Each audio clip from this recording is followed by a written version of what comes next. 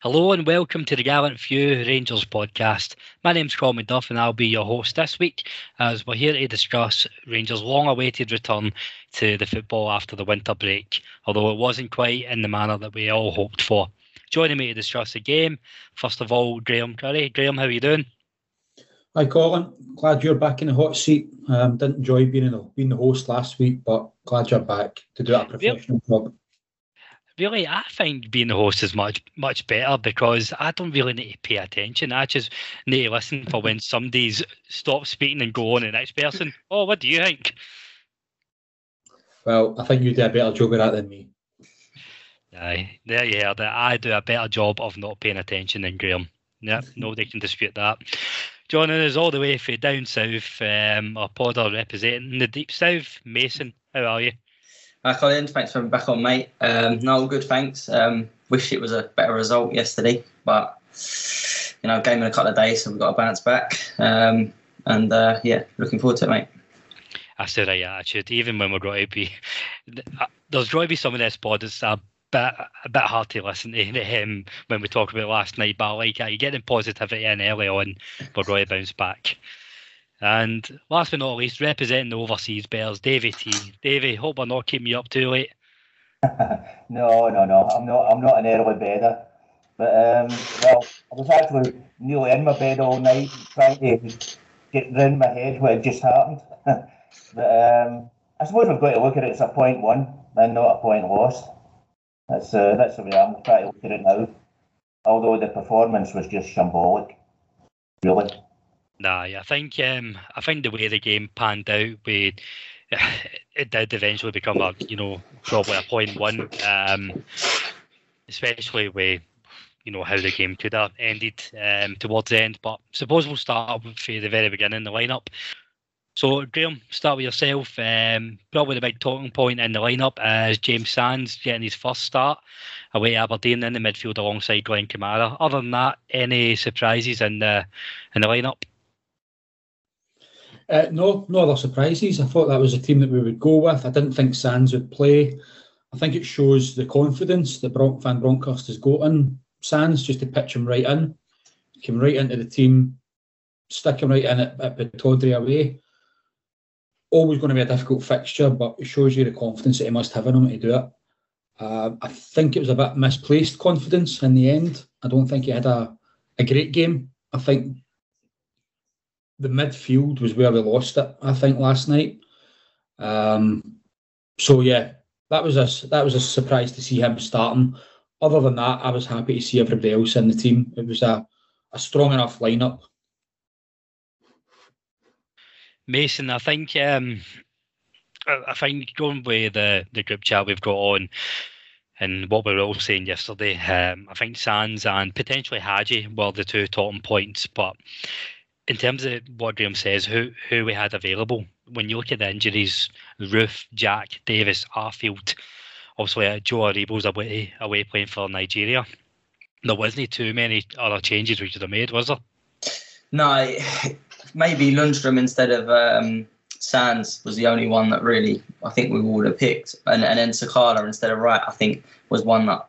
But then we spoke about a couple of weeks ago how well Wright played against St Mirren, so he maybe did deserve a start, but the midfield was an issue. And when I see Arfield wasn't available in the Gio's press conference, I started to think, well, this is going to be it's always a tough game up there anyway. But I think, as Graham said, these games are won and lost in the midfield, and it was we didn't get on the ball. I see a stat today: we completed 270 passes out of 367 or something like that. So that's poor.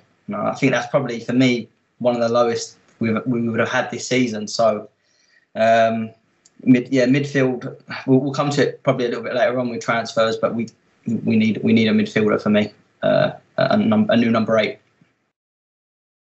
That really is a piss poor start, and probably sums up, that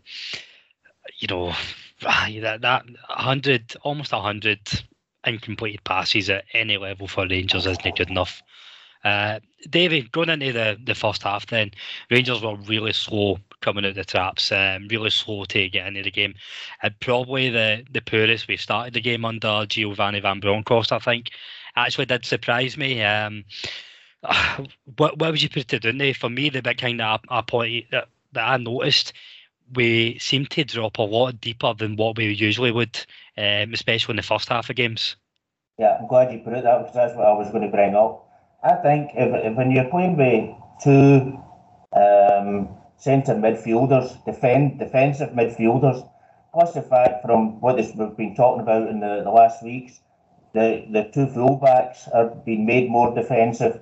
You're actually then putting far more players in a defensive role, and you're ending up with only about 4 actual attacking players. I mean, I watched I watched the game again today, and quite a few times we were sitting with the midfield and the attacker and the defender, were away about 30, 40 yards from 4 players that were up front.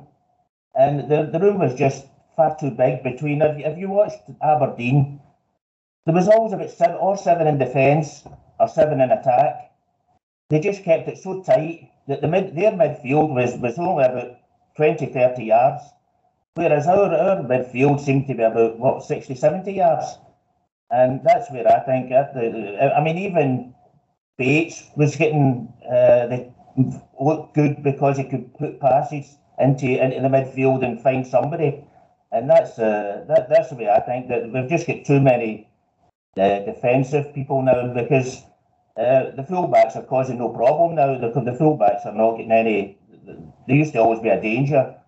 I mean, that was the thing with Gerrard, that you knew the fullbacks were going to be a really big danger, but that seems to be gone now. And when he reverts to 2 men in the midfield, then we're just going far too deep, and we got deeper and deeper and deeper. Graham, I think the argument can always be made that, having, your two holding or battling midfielders or however you want, number 6s, whatever they're called nowadays, that it will provide a bit of cover when you need it going away to these tough fixtures. But in the end, we actually invited on more pressure, I think, and it went into the second half. That's probably when I want to start asking about the midfield predicament. And I know we're still in the first half, but I think it's relevant in both halves. We really missed an out ball or somebody who can drive forward for the midfield. And I know Glenn Kamara can do that at times in games, but I don't think it's his natural game, especially for Rangers. Do you think we needed to change the midfield early on in this game? I think it was one of the Aberdeen boys had a shot in the first 10 minutes that hit the post. And that was because Sands had left. He had just left them. We had Kamara and Sands going to close a boy down. No need to do that. So Sands should have been on the right-hand side or closer to central to be able to shut that down or even stop the pass in the first place. So I just don't think it worked. The two of them in there just did not work at all. Mason said there's 100 passes went astray. I bet you 50 of them were Kamara's because he just couldn't get a pass together at all. Everything he tried to do was just it was just not happening. It couldn't pull off. So as a duo in the midfield, now I've got nothing against playing two guys in the midfield, but if you're going to do that, you've got to win the battle and you've got to win the midfield. They didn't do that, and it was evident after 20 minutes, 30 minutes that wasn't the case. So you have to change it, and something had to have changed, whether that be a substitution or a formation change. And when I was watching it, I was thinking a formation change has to happen here.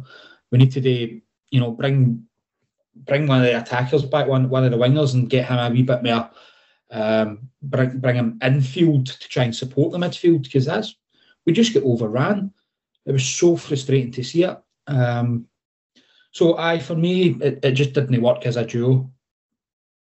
The boy gets a wee bit of leeway because it's his first game.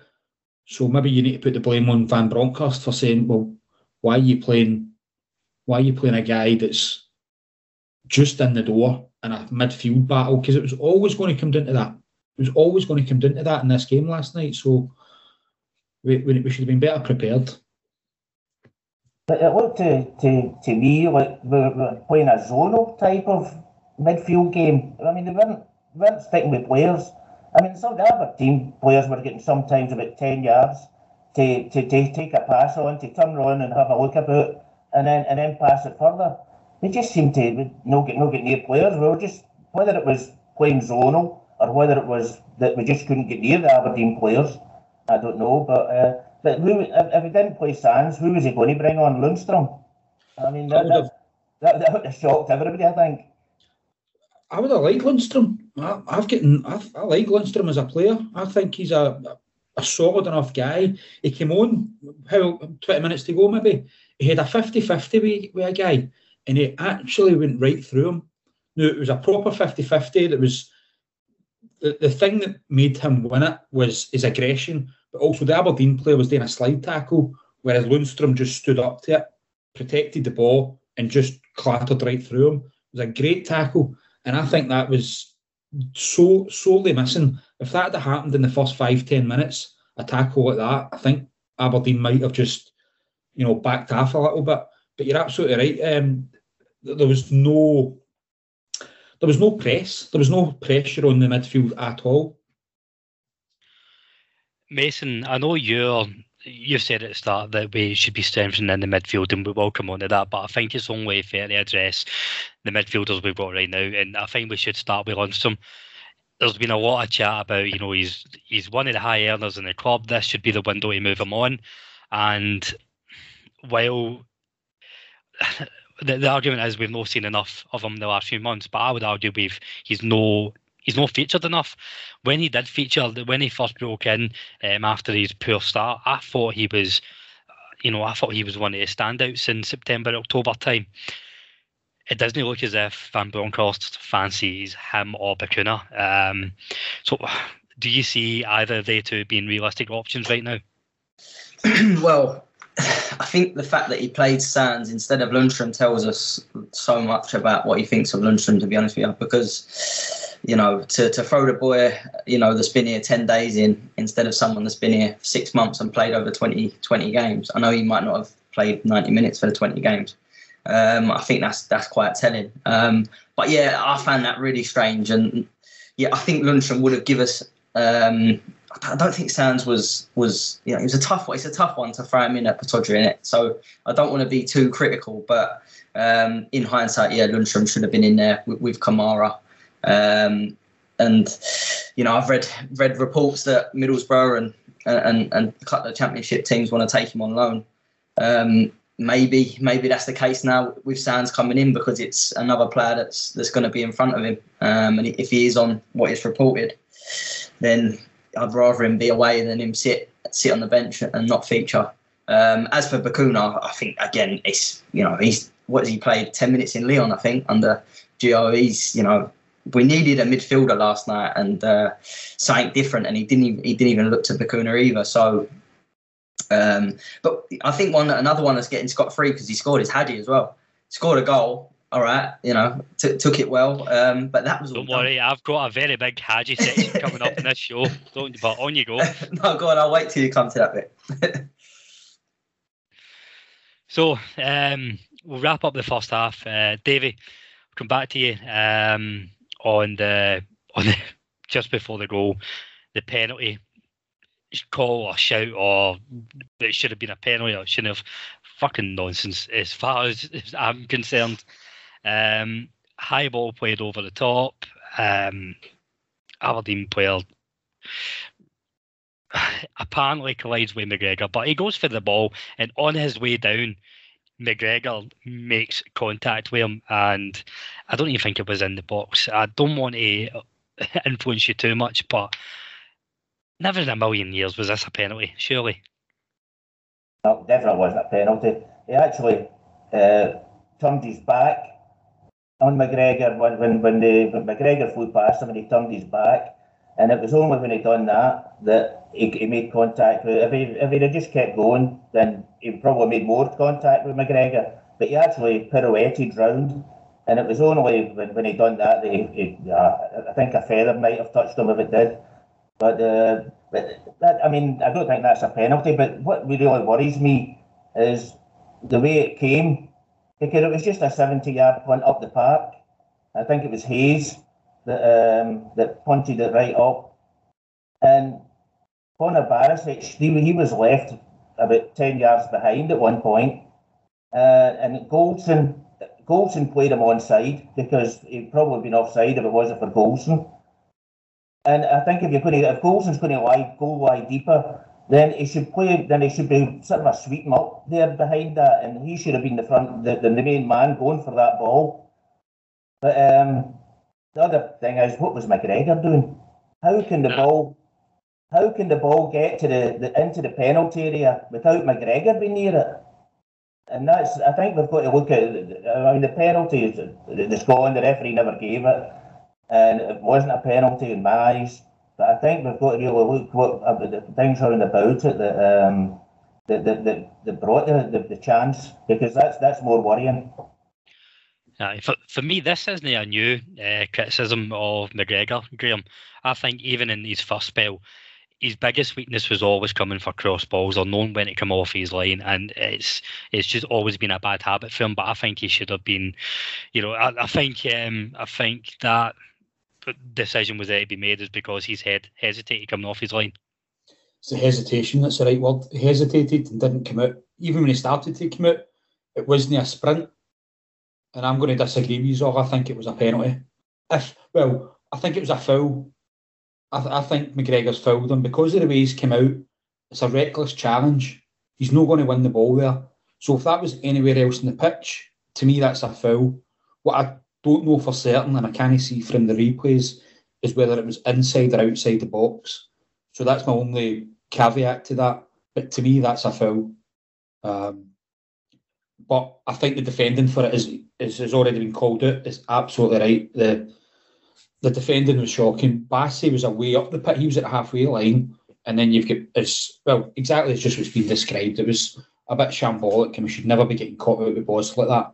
What also happens, which almost sold the decision for the referee, was eventually Barisic gets the ball. So he sweeps up the danger, and he stops.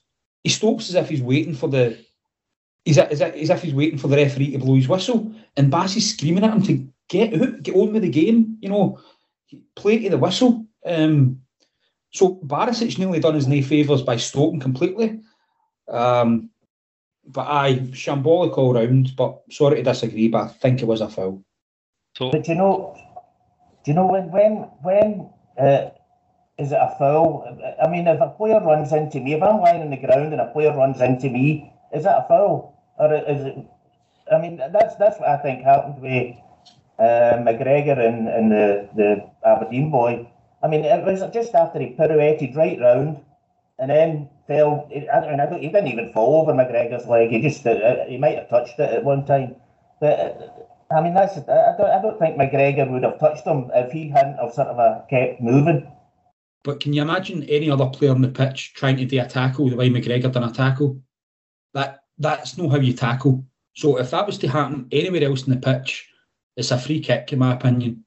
You can't even go jumping in like that, and he actually turned his back himself. So I get what you're saying, the striker turned his back, but I think McGregor also turned his back, and it was his trailing leg that caught him. So it's a reckless challenge, in my opinion. Is this so?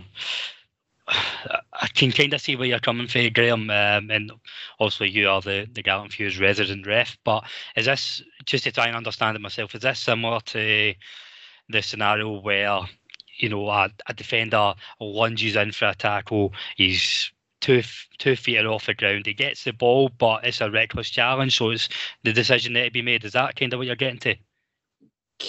That's slightly different. That's a dangerous challenge. So in terms of the laws of the game, that would be a dangerous challenge, whereas I think that's what McGregor done last night was a wee bit reckless. He's no endangered his opponent. He's not going to hurt him, but it's a reckless challenge and not really like a traditional way of tackling. So he's out of control. but no, he's not out to injure the guy. So if he was out to injure him or hurt the guy, then it would be dangerous, and then you're looking at red cards. But obviously, it was nowhere near that. Well, thankfully, Kevin Clancy agreed with Davey and I, and that's what led to the Rangers' goal after this. So, Mason, I'm going to bring you back in on what I was leading to with the Hadji point, okay? But it's a kind of wider discussion on last night's game, first of all. I actually find this was, Rangers' best move of the night, and it really shows what our attackers should be doing and can be doing when they're on their game. And I'm talking about Morelos coming in deep, starting the move off. Kent at his best and Hadji at his best. It was a very well worked goal. Yeah, it was the first time we actually put, I think, a ball into Morelos, and he had support. I felt a lot of the times the ball was into him and he had a touch, and there was nothing really for him to hit. Kamara and Sands were too deep, but it was the first time he got it at his feet, got fouled, great ball out to Wright, and Wright. Again, I don't think he had the best of games last night, but he plays a really good ball to Kent. Kent's first touch is top class, and then the ball in early. What he does, it takes McCrory completely out of the game where he hits it in early. McCrory's waiting, he's waiting for the cross, and he's waiting to see where it goes. And Hadji's movement just gets right in front of him. And it was a great goal from us. And it was the only time I watched last night and thought that's a bit of quality that. And definitely from Hadji as well. All right, the run, the finish, he couldn't miss, to be honest. But he can do that, but he just doesn't do it enough for me. Yeah, and that's what I wanted to ask you about on Hadji, because I think there's a bigger conversation on Yanis Hadji rather than just a poor performance last night. Long-term listeners know I'm a massive fan of him, and I think he's got all the talent in the world, but he's really let himself down as consistency and taking opportunities when they arise. It tends to be over the last year or so, he's only really taking his opportunities coming off the bench. I don't know, he's almost teetering into that Nacho Novo territory where he could be known as an impact player, and I think that's an injustice to his talent. So what do we need to do to get Yanis Hadji playing well week in, week out? Well, he wants to play in the number 10 position. I've read a couple of interviews, and he says he wants to play there. Well, this is his chance. Haribo's not there. So he needs to take. All right, he scored last night, but off the ball. I mean, the booking he gets after 5 minutes. We'll probably come to Clancy a little bit later on, and he had a nightmare.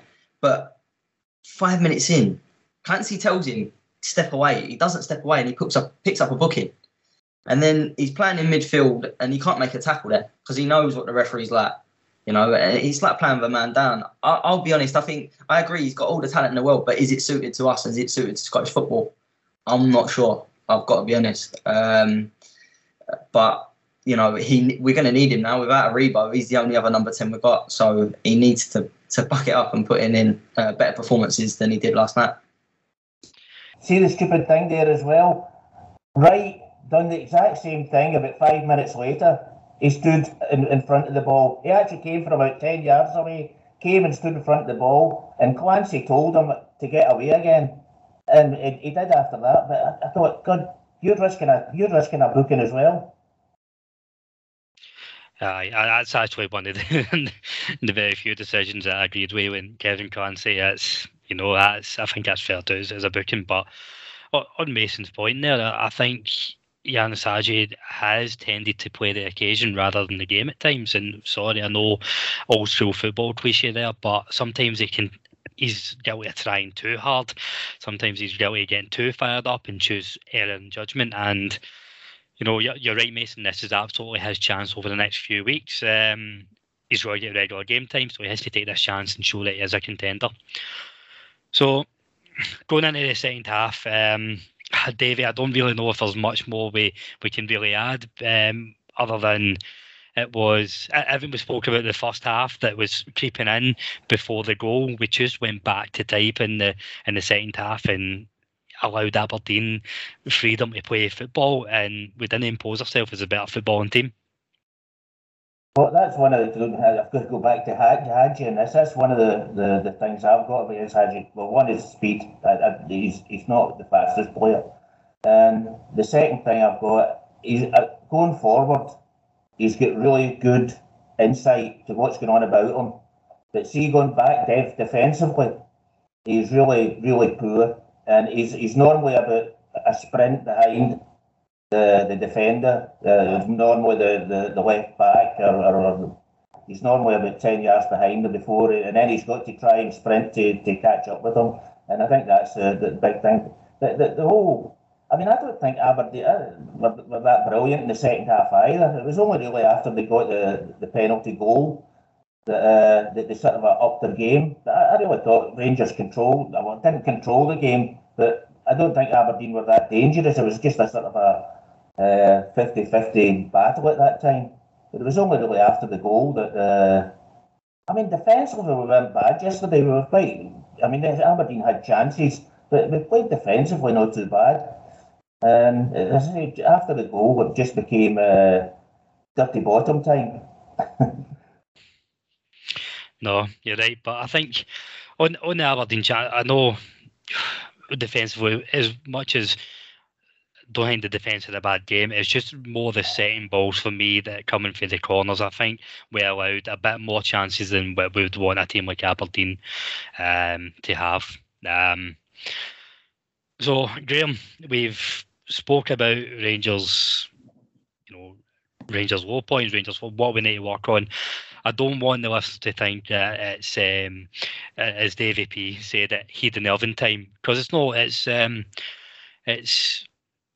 of 8 games. So only only domestic points Giovanni Van Bronckhorst has dropped.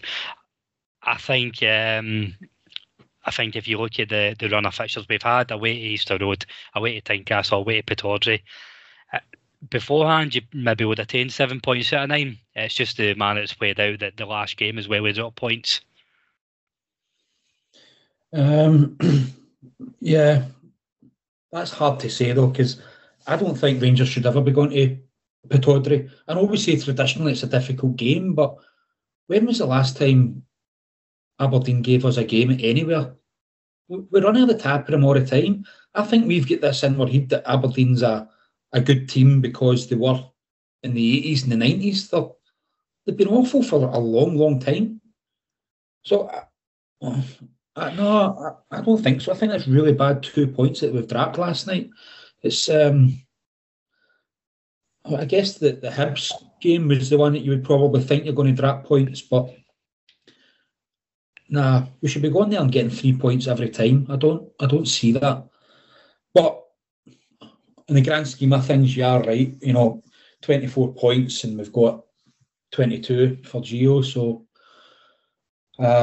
it's no a disaster. It was just hopefully just a bad night at the office where we've just either tactically got it wrong or collectively as a team we've no been up for it. Something's happened last night, but let's hope it's just a one-off. Yeah, but if you're looking at the way we even set up in the beginning, it just looked like we were frightened of them, and we let them be more aggressive. And at one point we did start being a bit aggressive. But I mean, when you've got lightweight players like Hadji and like Wright, and I mean, these guys when they come up against McCrory and up against Bates, and they're just going to get brushed aside all the time. The one time that we did do it was Brown. Brown took the ball off the goalkeeper, and Kent.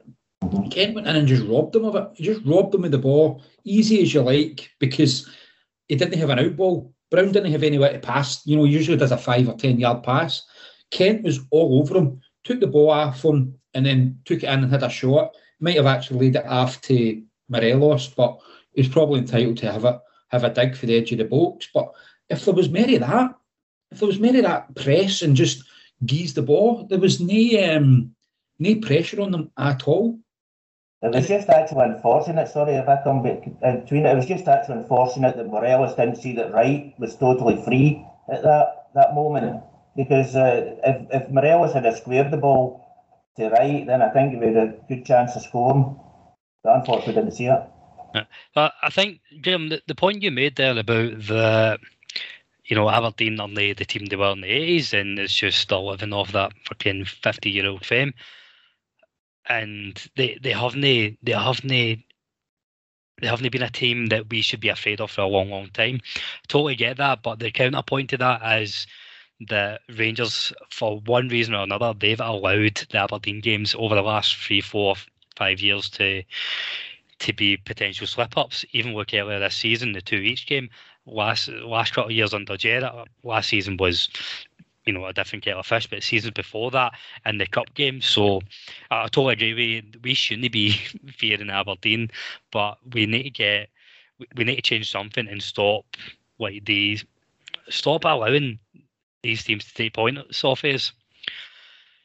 So you mentioned them earlier, Mason, Kevin Clancy. I wanted to get all the Rangers flaws picked out first because I hate the idea that MD would think that we are going to blame the ref for last night's result. Okay, I think if you go back to last season where we were an absolute juggernaut and swept away every team that came, we were still complaining about how shite the refs were. But Kevin Clancy's taking it to a bit of a new low last night. It was awful.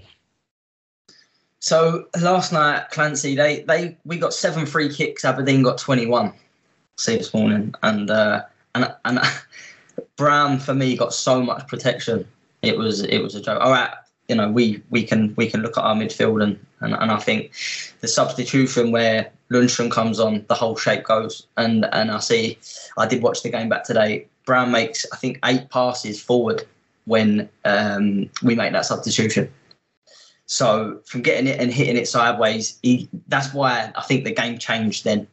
But just coming back to Clancy, how about the Old Firm game a couple of years ago when we won 2-1? That was one of the worst refereeing performances I've ever seen. We managed to get a result. And last night, just people watching that, just like neutrals, just watch and think, what is going on here? He did not let the game breathe at all. The whistle was going every 2 minutes, and it just kills the game. Kent sending off last night. He's been conned, and the frustrating thing for me is he's walking off the park laughing with Brown, at the end of the game, and he sent Kent off for absolutely nothing. But yeah, look, I don't want to go on too much because I thought we were poor last night, and he was poor, referee was poor, but we can't be letting. For me, we let Brown dictate too much of that game second half yesterday, and that's more of a frustration for me. The thing is with Ken, none of his cards were yellow. he really didn't do anything. Even his first tackle wasn't a yellow card, and then he got the in with Brown, which Brown just played him even after it. But Brown was just at it the whole night. Just every time the referee stopped the game, Brown was in his face, and he just kept on moaning and kept on moaning. And he was out to get a Rangers player sent off right from the beginning. He was trying to get Morelos sent off for the whole game. But that's his game. I suppose he must be proud of what he's done as a footballer. But I can't see how you can be proud to play like that, to be honest with you. With Kent's first booking, I think it is a booking, but for the wrong thing.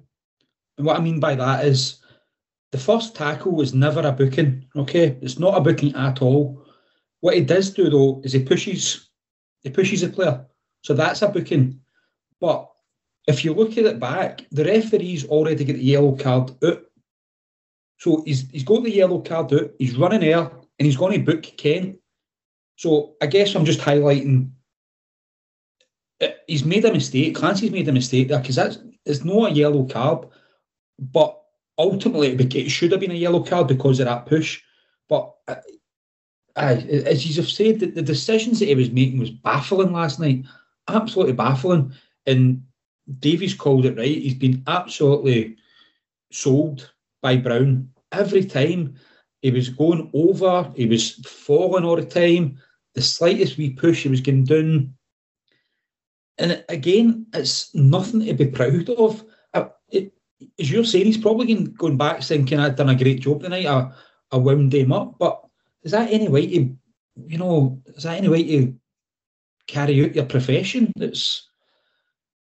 I've never rated Brown anyway. You know, I've never thought he was a great player. Maybe I'm wrong on that because, you know, he's racked up international caps and he was at Celtic for a long time, so he must have something.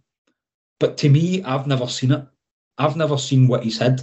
Maybe in his earlier years when he was at Hibs and when he first came to Celtic, when he was box to box, but that only lasted for a few seasons. Since then, he's just been a passenger to me. I would hate to have him in my midfield because all he does is just pass it sideways or pass it back and then just be a nuisance. But we've also got to say that we allowed him to be a nuisance and we fell into every single one of his traps. We didn't have MD in the midfield there. If Arfield was on the pitch, he would have sorted him out early doors, or at least told the other guys, listen, just watch out for him. He's not a great player. Get on top of him and he'll give you the ball. And also don't be falling for any of his tricks. So I don't know. I know Davis and Arfield weren't on the pitch or weren't in the squad. I really hope they were in the training pitch or they were at least in the dressing room in the last few days going, by the way, look out for this boy. Telling Sands, you know, you need to watch out for him. He is just a noise-up merchant. But see if you see the way Brown played last night, apart from his fouling and his play acting, every time that Rangers were on the attack, he fell into the centre-back position. So they're playing with 3 centre-backs. And if Brown was out of the midfield, then the guy on the other side, he moved back to the centre-back position.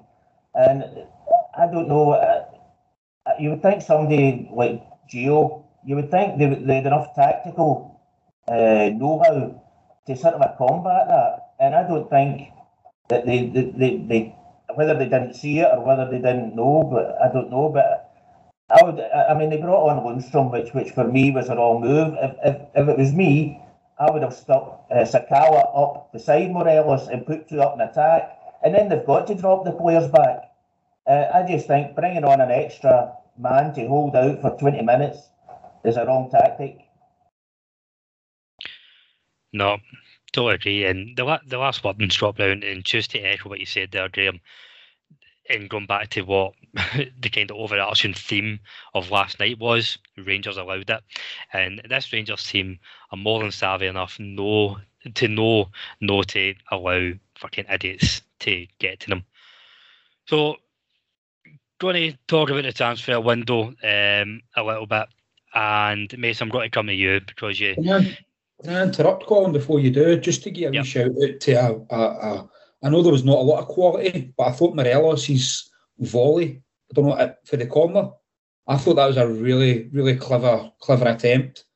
I know there was not a lot of quality, so let's, if we can, just round off on a little bit of a high on that attempt. The way he took it was very clever, got in a good position, peeled off a Brown, and yeah, it was a really nice strike. It was a good save by the goalie, to be fair. So, yeah, just so that we don't end calling on a downer on that game last night. That's the only reason. Fuck me, we are clutching at straws. This time last year, we were counting down to 55. No, this week's pod is Morelos had a shot on target. Fair enough. But no, you make a good point. It's, you know, we need to try and stay balanced because it's even 24 hours after the game's finished. It's still raw, still emotional, but we do need to try and bring a bit of balance going into the weekend. Sorry. Second last thing. Good to see Itten back. I'm delighted to see Itten back, and he was getting a wee run out. I know he got 5 minutes, but I'm delighted to see him back. I thought he actually done a good bit of work at one point as well. I think he released Sakala in the last few minutes as well. There's a nice wee bit of play with them. So, aye, good to see Itten back as well. Sorry, just one more thing. That's that kick on Sakala as he ran away. You're a referee, Graham. What is that? For me, that's a red card. No, yellow. Yellow's good enough. Do you think it was quite vicious? Aye.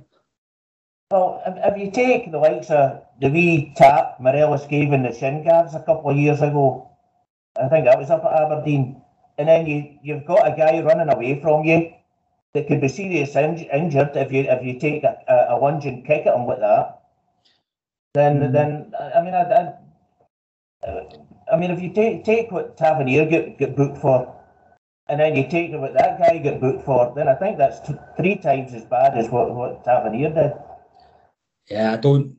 Nah, I can see it, but I didn't see enough as a out to injure the boy. Maybe I've misremembered it, but I thought it was just a wee clip of the heels. I think it was just a professional foul to stop the attack.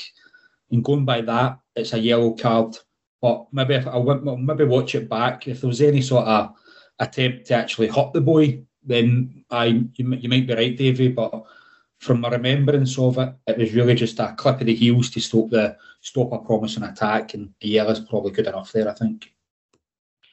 So, move into kind of the last couple of weeks of the transfer window. Mason, I'm going to come to you, and I want you to talk a bit about the midfield and the options we have, because I'm quite torn. On one hand, after last night's display, the knee-jerk reaction is to say we need to sign a starting midfielder. But when you actually look at the squad that we've got, Joe Aribo will be coming back. He's an automatic starter. Stephen Davis is always there or thereabouts. Scott Arfield has came into a game under Giovanni Van Bronckhorst, and worth calling out that he's retired for international football as well. So where are you thinking in terms of the midfield options we have and what we need? So for me, I've said it for the last. I know we won the league last year by a canter, but we want to continually get better and better. The last player we've bought that comes straight into the 11 and strengthened us was Hollander for me, and that was 3-4 windows ago. Since then, we've signed squad fillers, maybe a Bar Ruth when he's fit. So I know we're overloaded in the midfield, but we've only got one player that I would call Jack's out. We don't know how long Jack's going to be out for, so I wouldn't count him at the moment. Arfield for me, he's box to box. He can get his goal. He can see a pass. He's a goal threat. All the other midfielders, bar Aribo, who I'd say is a number 10 now. If he's playing in Gio's formation, he's playing that one that Hadji was in last night. You've got Lundstrom, Kamara, Sands, and Davis. Now, if Arfield's fit, he plays with Kamara. That for me is quite evident. That's the two. But Lundstrom, Davis, and now Sands, they're all holding players. So for me, we've got 3 players that all can do what Kamara does. Good on the ball, but no goals. So for me, this window, we need another player similar to Arfield. He's a number 8, I'd say, a box to box midfielder, and I'd also like us to go and get a right winger, because Scott Wright, another one that's jury's out. Is he? Does he get in our best 11? I'm not so sure. So for me, this window, I don't know if we will. I'll be happy with one at this minute, but I think we need to look at them 2 areas. No, and I think even with the midfielders we have, it's only fair to say that you need to be realistic with Jack, Davis, and Arfield.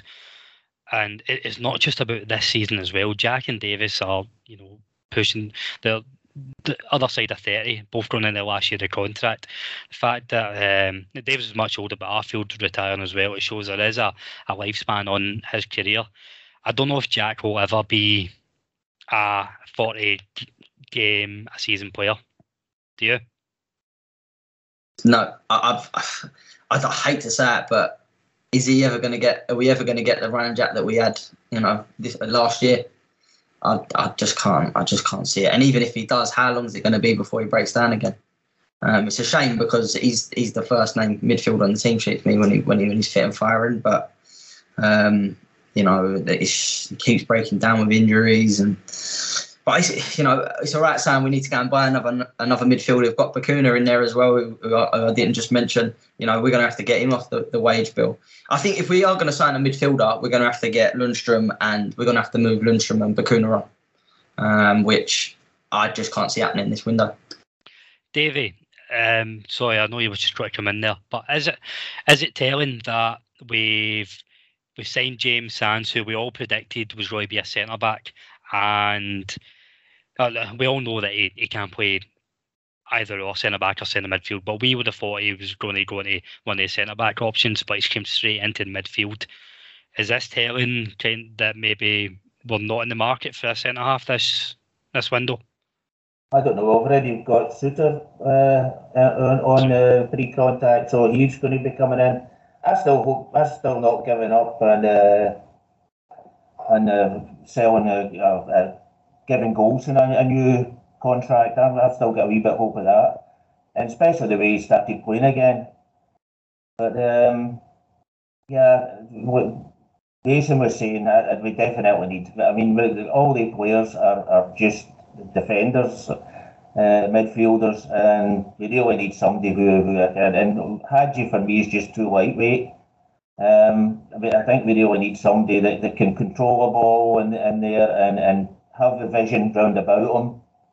And if you take it now that Jack, I think it was February he went out, so I think that's nearly a year now he's out. And a year for a player, I don't know how old is Jack, do you know? He's under 30 anyway. Yeah, but that's a long time to be out for a player, elderly player. I don't want to say that's the wrong word, but for a player heading towards his 30s, it's a long time to be out. Graham, Nathan Patterson just went for a record fee. And obviously, it's not quite like Football Manager, these transfers. It's not just the next day Rangers had £12 million extra in their Santander account. Also, it's instalments, but that's money that's going to be coming into the club. We've, as much as over the last few years, there's been a lot of business in and out. There's not really been a big spend or too many marquee signings. I feel like, is this a window to spend a bit of money, given what's waiting at the other end if we win the league this year? Yeah, it's a gamble, isn't it? I think the dropping of the points last night maybe even accelerates that need to strengthen. You know, we were thinking we were going to go into the Old Firm game with 6 points ahead. That's no longer the case. So it might accelerate the need for it, but it would be a gamble. I think we need the money in the bank, but I'm a football fan. I just want to see us win. So I think it's probably worth the gamble to go and get somebody in at 6 million, 7 million, 8 million quid. Go and spend some money and get a cracking centre midfield player in. That's a gamble, though. It's a gamble on two fronts, because if you're going to spend that amount of money, you're going to be getting somebody either from England or abroad for that sort of money, and they're then going to have to adapt to Scottish football. So you've got 5 months or 4 months left of the season. Can they adapt and fit right in? Can you get somebody for that amount of money that's just going to slot right into the midfield and actually make a difference right away? That depends on your scouting and your recruitment team, isn't it, to get somebody like that in? It would be a gamble. If it didn't happen, I think we've still got a good enough squad to be going. I think we've got a good enough squad to be going the rest of the season, dropping very few points. So if we didn't bring somebody in, I'd be okay with it. I think we've got enough in there. It might mean that we need to rejig the formation, or we might need to do a tweak here and there, but there's enough in the squad. Maybe even just one player more, but not necessarily marquee for me. The thing is, though, if I don't know how long we're going to be missing Aribo for. I think that could be another month, or at least 3 weeks. Then from what I've heard today, we're going to be losing Morelos. And that's two really important players that we're going to be losing. Itten's come back. Is Itten in the same class as Morelos and Aribo? I don't think so. He's a different kind of player. But I don't see him being the answer to all our attacking problems. So I really do think that we need somebody to get somebody in. I think where I'm at is we definitely still have the best squad in the league. Okay, I know Celtic have signed the half the population of Tokyo by now, but we've still got the better squad. Where my worry comes in is just the injuries, the suspensions, when they start podding up because Mason, I never called you Nathan there, I don't know. I've got Nathan Patterson in the head. Mason pointed out, an Arfield and an Aribo away from having to play Sands and Kamara potentially. The right wing, we don't have a set on starter, so I think there's just a couple of we can bolster the squad just to make sure. But I still think it wouldn't be heat in the oven time if we don't sign MD. So yeah, led me on to my next point, Davey. I'm just going to quickly go around, ask you questions and why. Morelos won't be featuring in the Old Firm match on the 2nd of February. He'll be away on international duty with Colombia. Davey, start with you. Who starts up front if everybody's fit and why? I would. Yeah, I know it's against the way Gio's playing, but I would have Etten and Sakawa playing round about him, because I think the speed. Etten's not that fast, but I think the speed of Sakawa round about him. I think that's probably the best two. I'm not that brilliant on right either. As Mason said earlier, he's a wee bit in the is he or is he not league at the moment. But certainly the way he played last night, he had a few good moments, but never really anything came from him, except for the one pass to Kent right enough. But for me, that goal was made by Kent's quick thinking and the cross that more than anything else. But anyway, to go back to your question, that's the way I would go for Sakawa and Etten. Mason, who's starting up front? Sakala. I'd go Sakala. I don't think that Gio will change it. I know what David's saying, and I think Sakala would be best playing off someone, but I think he's gonna stick to it. And I just only because I think Celtic's back line can be got at with pace. And if we haven't got Morelos and Sakala playing off him with Kent, then I think I would go Sakala. I'll tell you what, Gio will do it. It'll be Ruth if he's fit. I don't think it will be Sakala, but if it was me, that's who I'd go with. I mean, what Sakala does give you that out ball that we don't always have, and it's with a sole striker having that as a spearhead, then he's got pace to burn, and I think the Celtics defence can be got at, and all defenders, Graham, they hate pace. Yes, absolutely, and I think we can exploit them. I was watching the Celtic game the other night, and easily can get got at right down the sides. They're vulnerable, so I think we're good with what we've got. Whether that's Kent and Hadji that's wide, or Kent and Wright that's wide. I'm a fan of Wright, so I've been no qualms about playing him in the Old Firm game. I quite like him, so. For me, I would be going Hadji, Kent and Sakala as a front three. And I think we'll do damage. I think we'll do a lot of damage. One thing I wanted to ask is, Arfield's injured. How do we know how long that's for? Is there any chance of him being back? So he didn't exactly say, but in the presser, it didn't sound too serious for him and Davis. But I think everybody's scared with Jordan Rossiter's 7 days. So we don't know is the answer.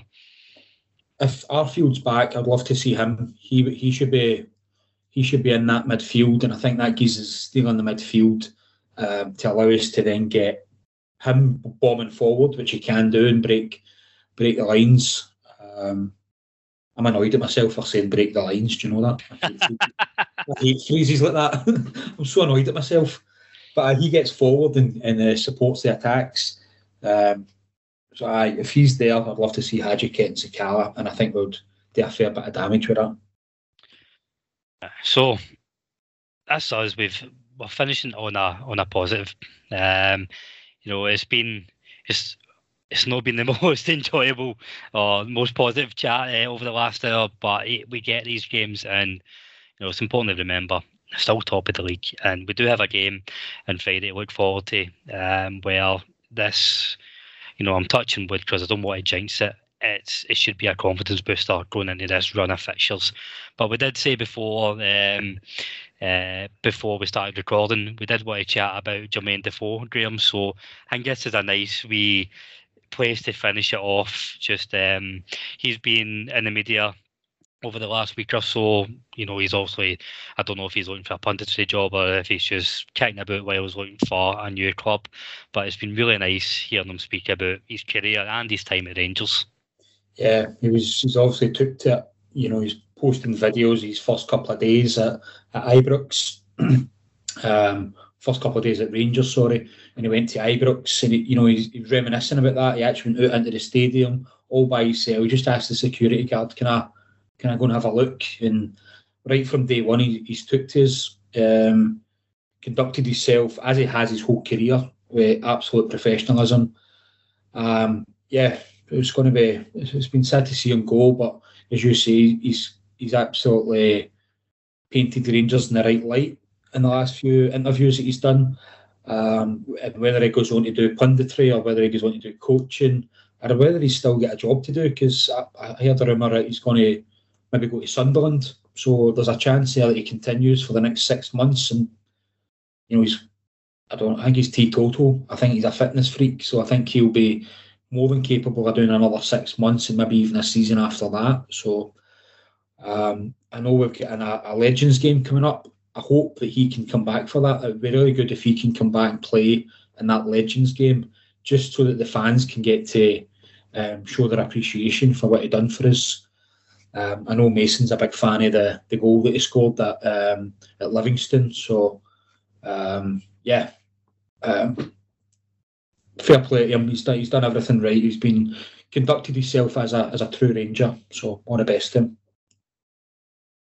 Absolutely. What a way to finish off. So all that's left to do is thank everybody for listening. A lot spoke about. As always, let us know what you think.